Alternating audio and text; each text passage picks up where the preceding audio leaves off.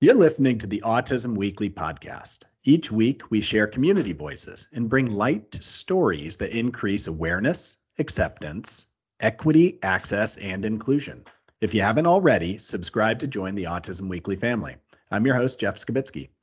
This week, I'm excited to welcome Dr. Amanda Settle, a pediatric dentist based out of Charlotte, North Carolina, to the podcast to talk with us about how to make the first dental visit a great experience for kiddos on the spectrum. We will also cover dental hygiene tips to take home and implement day to day. Dr. Amanda understands that all pediatric patients have different needs and learn in different ways. She believes that although the child is the patient, the entire family is important to the overall treatment, growth, and success. Amanda, welcome to the podcast. Thank you for having me today.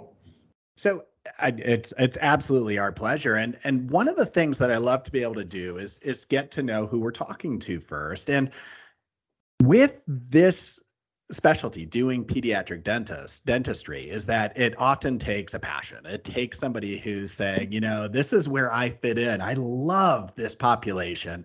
So how long have you been working with kids? How did you get there initially?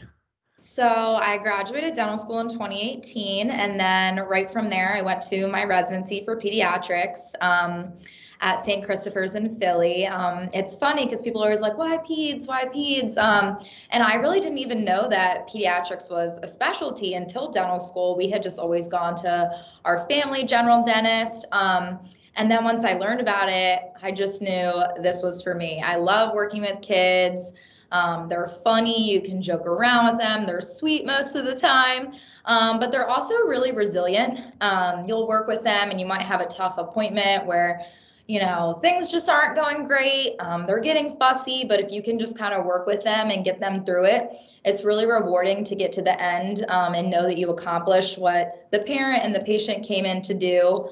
So it's just all around a really great field. And yeah, I've just felt really happy with what I've been doing so far. Well, I know firsthand because my daughters have both used pediatric dentistry, is that a lot of what good technicians and dentists do is that they utilize a lot of the same technologies that you'd use in behavioral treatment, is that you're trying to find motivation. You're trying to be able to engage that child. So when you have, and I guess I'll talk about any child coming in. When you have somebody coming in for that first visit and they are tentative or scared or don't know who they're going to be talking to or what you're going to be doing inside their mouth while they're laying on the table, how do you prep them and put them at ease? Because that's a stressful situation. So I think a lot of it, I kind of start with the parent first. Because as much as kids, you don't think that they're picking up on things, they are. So if the parent's nervous, if the parent's stressed out, the kid immediately is going to be nervous and stressed out, and we just have a recipe for disaster. So I like to prep parents as much as possible and just say, hey, talk about this really positively. Try not to give too much information because sometimes they have these kids watching YouTube videos and things are just going totally to the left and we want to keep them, streamlined. So I just tell them a lot of times to really talk it up, make it sound positive, bring them in and let us do what we do best. We show the kids a lot of the instruments that we're going to be using. We can maybe put the toothbrush on their hand first, show them the mirror, show them how the chair goes back before we have them sit in the chair. So all of those things are really important in making the kids feel comfortable. As far as, kind of going off the path with that, with kids on the spectrum specifically, there's a lot more that I like to do before the appointment to make it the best appointment for everybody. And a lot of that really involves the parent, one, contacting us and engaging with us as the team, kind of letting us know, does the child have taste aversions? Does the child get scared of loud noises? Do they not like bright lights? Do they not like sudden movements? Because all of those things are going to affect how we're going to treat the child. And then there's some things as well that parents can do at home to kind of prep their child. They can show them like visual pictures of you're going to sit in the chair. The next picture can be you're going to open your mouth. The next picture can be you're going to put your feet out straight. All of those things can kind of get the child ready as well for coming into the appointment and having the most success with it that day. I mean, it really sounds as if you are part artist of dentistry, but there's another part it's almost like you have to have a psychology hat at times, is that desensitization and walking a child through the process is it's got to pay big dividends on whether or not you can actually do the work that you need to do. You had mentioned is that the parent role is so important, and I just looking at, whether it's toys or whether it's books or whether there's games, there has to be a way that you find the child early enough, maybe 2 years old, 3 years old. You start teaching them before they even have to go to the dentist how it could be a fun experience, how it could be not something stress inducing. Are there specific books or are there games or are there toys that you'd be recommending to families to say, start playing with these things, get them used to it? So they do recommend that, especially for children on the spectrum, as a way to desensitize. You can buy, the plastic mirror. A lot of the things that we use, you can buy like a plastic version from like the drugstore or Amazon, just to kind of practice that at home. We can practice with a flashlight. The American Academy of Pediatric Dentistry specifically does recommend that all children visit the dentist before their first birthday. So that is something that can kind of help get kids used to what we're going to be doing. They can get used to us. I think it's really important for parents to take their children to a practice that's a little bit smaller, just because you can get the same dentist every time and they can actually start to form a relationship. Not saying it's a bad thing if you go to one of these larger practices, but I do think it's beneficial for the child and the parent just to get used to who they're seeing every time. They know more about them, they have a relationship, and I think that can really kind of build trust and strengthen everything moving forward. So, I mean, you mentioned starting at age 1, and a lot of children who are on the spectrum, as I would imagine the parents have the anxiety of, I don't want to have to take my child, put him in a car, bring him to a place where there might be maladaptive behaviors, there might be a tantrum, there might be screaming. And it might not, obviously, it has nothing to do with the dentist. It has more to do with the anxiety that's being provoked by it. But what are the major concerns you'd have? Because with children on the spectrum, obviously, there's always concern of dietary intake being restricted, is that they might not be eating all the right things. There might be sensitivity issues, that maybe they're not brushing their teeth correctly and that there could be tooth or gum damage. Mm-hmm. What makes it more important for somebody on the spectrum to be a little bit more cognizant of regularly scheduling these appointments that might not be as important for another child? Not that equally it's not something I wouldn't be scheduling out. Right. So definitely establishing that routine, getting them used to it. Like you mentioned, the diet. Sometimes children on that spectrum can have very specific diets. So they're only eating certain things. And a lot of times that could be only drinking juice, or we're only drinking this milk, or what have you, or we only eat this candy, this gummy. Or a lot of times too, parents use gummies or some kind of candy as rewards for certain things. So all of those can obviously have implications or consequences on the teeth. That's just with little kids in general too, though. A lot of parents like to give milk and give that bottle at night. And then a lot of kids are getting cavities. So just all of those things, a lot of the early appointments are great for the kids, but it's also a lot of teaching for the parent. Just things they can be doing at home, techniques they can utilize. And it's really important too, just to show them how they can brush, because it is hard. Especially when they're little. We can show them techniques to kind of hold the child, really get the toothbrush in there, how to do it, give them alternatives for toothpaste and things like that. A lot of the children that you're working with probably have a variety of people that create their treatment team. And the dentist is one component of that. When they have these, and we'll look at ABA or behavioral therapy as a component of it, because oftentimes that's a big part of the ongoing treatment for a child. How can they help support the dentistry needs? How can they be a part of helping that child make sure that this becomes part of their adaptive repertoire on a daily basis? So I think it can be good to establish a relationship between, healthcare professionals to see what the child needs, what would work best for them. We had some patients come in the other day with their parents. Their parents were so nervous. They never brought them before. They were twins. They were around 6, so better late than never. But each of the twins had their aide come with them as well. So I think it can be nice to, bring someone to that appointment that you know is going to help make the appointment great. The appointment was fine. The parents were so nervous, and it really went well. And that happens a lot where parents are so nervous that, oh my gosh, this is going to be terrible. And a lot of times it goes well. Sometimes it can go the reverse, but that's okay too. That's just what we have to work through. But as far as children at these programs, I think it can just help to have open communication between everyone and know what goals we're trying to work towards and how we all think it's the best way to get to that goal. Just because there's no blueprint for everybody, because it's going to be a little bit different or pretty different depending on each child. And I think that that's an important component to look at, is that every child's going to have their own individual dental needs, and their way to be able to contact that in the home environment is oftentimes is what you learn in an office setting is sometimes hard to replicate in the home, because you're dealing with other variables or histories of behavior in different environments that you're trying to rectify. And it's nice if everybody's able to speak the same language, if everybody's able to kind of give the child the same information as they're going through it and be consistent. Are there ways that you make this a fun process, or that you coach parents to say, it shouldn't be work for the child? They're not going to do it if it's work. It's got to be fun some ways.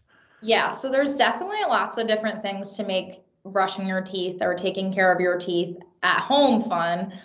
They can use like the little sand timers, like kids like those. All the different flavors of toothpaste they now have. I think it's good to have your kid go out and pick the toothpaste they want to use and have them pick their toothbrush, so then they're excited to use it.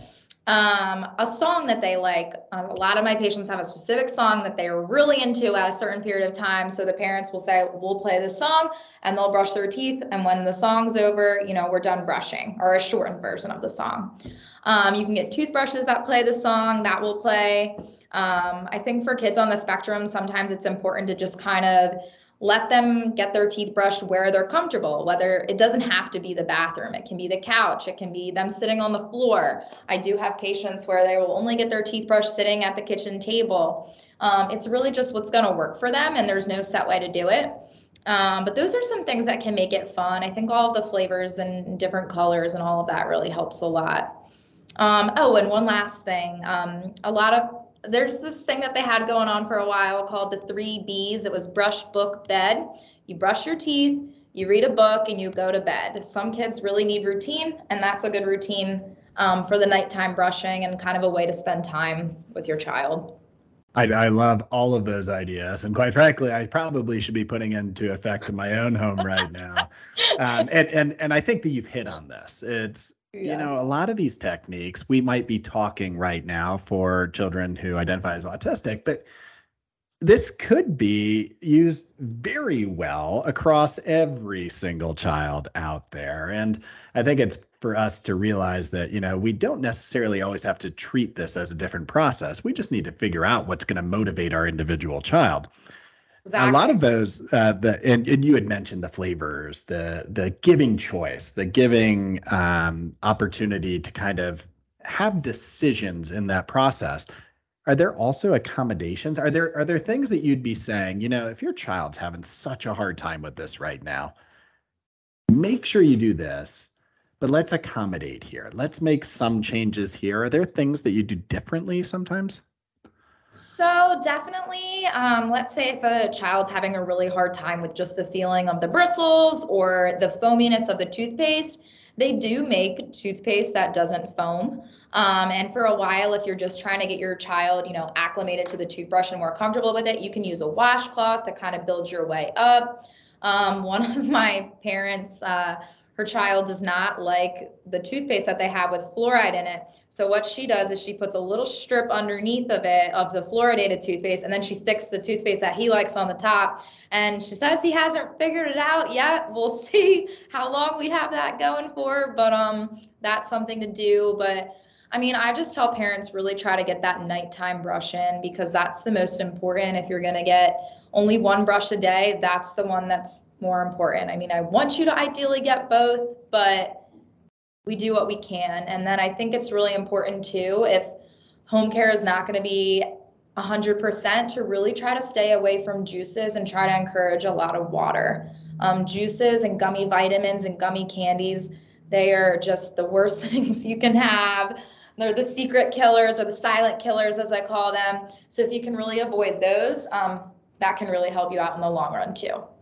Why do the worst things always have to taste so good? That's the Right? problem. Why can't they make the gummies not taste good and the toothpaste taste good? All of the best things. I know. So horrible of them. But so and you had gone over some of those accommodations and some of the ways to be able to make brushing fun, but there are also components sometimes with autism when it's a sensory seeking thing where you're going to see children seeking oral stimulation. And I've seen it where there's intensive grinding or chewing and ultimately potentially some lockjaw. Things like that have crept in for medical conditions.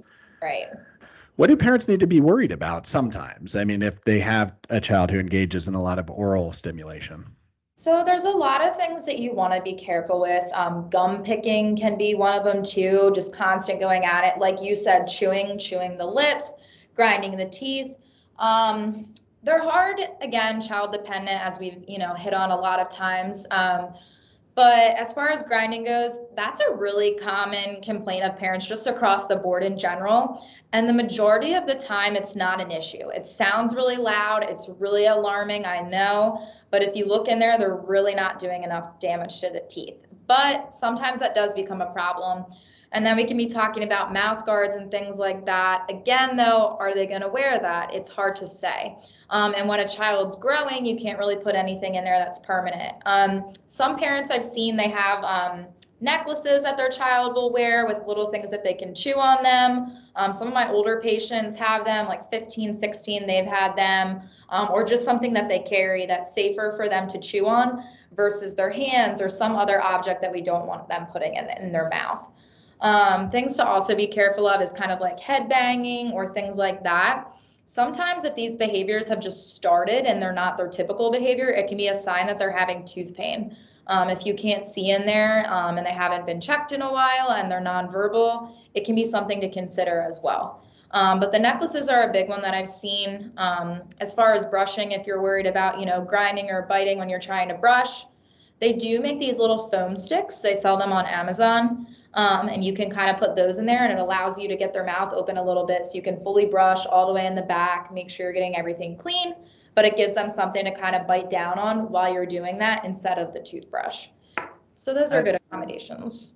And Dr. Amanda, I appreciate the fact that, I guess there's two things that I truly appreciate that you said there. One is that the head banging piece is that I've actually seen where there's been such a severe infection and the head banging was a new behavior for a child. And you should always be ruling out medical causes to any brand new behavior that's kind of out of the ordinary. And for a dentist to be able to kind of at least putting that out there, I think it's something that the clinical world needs to be listening to. So the behavioral technicians, the behavior analysts, everybody who's working, speech pathologists, whoever's working with the child should know is that if they see this new behavior come up, there could be a medical causality. The other thing that I think that you indicated was we don't always need to or should change some of these oral stimulatory behaviors. If they're not really interfering with the child's day-to-day life, should we be modifying them? Probably not. Right. But it's talking with the professional and talking with somebody like yourself and saying, are we seeing a medical challenge here that we should intervene at now? Or is this just something that's a nuance, or it's something that may be different for the child, but it's not going to cause a quality of life? Chewing on the objects, I think it's okay, we're probably not going to change this behavior, but let's modify it in a way that's going to be safe for the child. So if we know that we're going to be chewing on objects, let's give them something that's safe for them to chew on. So things like that, I think, are super important to know what's best for the child.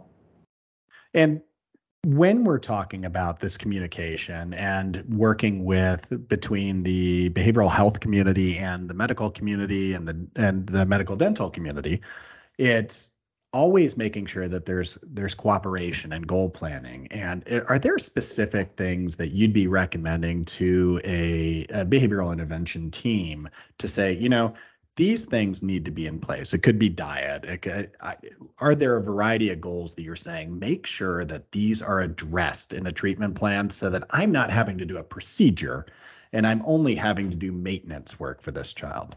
I think it's definitely important for them to work towards being able to fully brush for the child and being able to ideally floss for the child, just getting the home care to the highest extent that they can give it, and talking to the parents a lot about diet. If the behavior analyst can work with them too, as far as helping them prepare for a visit at the dentist, like sitting in the chair, things like that, I think those are all good goals for them. So basically, yeah, home care, getting the brushing in line, helping them with diet, trying to modify or change things, and then helping prepare them to come to the office as well are the three components to make the best oral care for the child. So let's dig into that coming to the office piece, because I know in the aviation industry is that I think Delta does an autism day where they say, come walk on our planes, meet our staff. Yep. Do you have these dental fun days at the office for people to meet and kind of see what? So we don't necessarily have a specific day, just because I'm kind of open to it whenever. If you want to bring them in and they want to look at the office, that's fine. If you want to call ahead and say, hey, we want to come look at the office, but we want to do it when nobody's there, sure, we'll accommodate that. So we don't do a specific day, but we're definitely open to it. We'll bring them in, let them sit in the chair. If they want to meet all of us, all of those things are great, and we'll definitely allow that.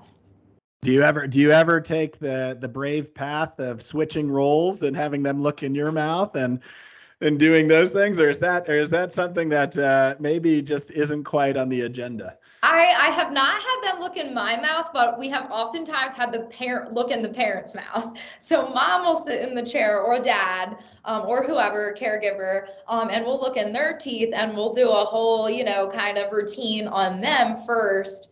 Or sibling a lot, that will help. And the child will just kind of see, okay, this is going to be all right. This is what's going to happen. And that has a lot of success too. Yeah, I think your approach might grow some future dentists out there. I'm hoping is that might bring it. And yeah, it would be wonderful. I'd love to see that happen so that we can go back and see how many people came through Dr. Settle's program. But do you have any advice that you'd give to parents or children on the spectrum that, right now they're coming out of COVID. They're coming out of a time period where maybe they did not see dentists as frequently, simply because a lot of people cut back on some of the necessary care that they would have been receiving, and Sure. behaviors went up. Food intake probably changed a little bit. So they're not necessarily in the best situation at all times. Do you have advice for families right now? I tell families my number one thing is just give yourselves grace. You're doing the best you can. Everyone is doing the best you can. I have so many parents all the time come in, and they're just beating themselves up about, XYZ, they're not brushing well enough. And you can tell they're really putting all of their effort into it. I know dental's important, obviously, it's my whole life, but I know that is one of a million things they have on their plate. So I just want them to, give themselves grace. They're doing a great job. My other things would be just get in when you can, as soon as you can. If you think about it, if you hear this podcast and you haven't been in a while, it's never too late. No one's going to shame you if anything is wrong. And if they do shame you, then they're not the dentist for you. And you need to go to a dentist that's going to be patient with you and understanding of everything. And that's going to be the tips that I definitely have for that. Well, I guess I have a two-part follow-up, because it sounds like the folks in and around Charlotte are in good hands, and I believe you're at Huntersville Smiles, and I'd love to be able to give that resource out there. But Are there other resources that you'd say, you know what, go check this out? Is there a website? Is there anything that kind of can guide people to help find similar practices to what you do, or to give them tips? So if they're looking for a pediatric dentist, they can definitely find them on the American Academy of Pediatric Dentistry's website. It has a whole directory of providers in your area. And the majority of pediatric dentists are comfortable treating children on the spectrum, children in general, making them comfortable, because that's what we were trained in. So that'd be a great place for them to start. As well as that website in general, it just has lots of resources for all children, just about fluoride use, home care, diet, all that stuff that's applicable to all children. As far as resources for children on the spectrum, I think it's best to talk to your provider and see what's in your area, just because I'm not super familiar in all the different areas across the country. So I wouldn't want to point anyone in the wrong direction, but I know that there's tons of resources out there. My only advice would be just to make sure that your resources are credible. You can find a lot on Google, and we just want to make sure everyone's finding the best things for them. And if folks happen to be in the Huntersville area, I'm hoping that you're accepting new patients. I don't want to make a guess on this, but how would they get a hold of your office?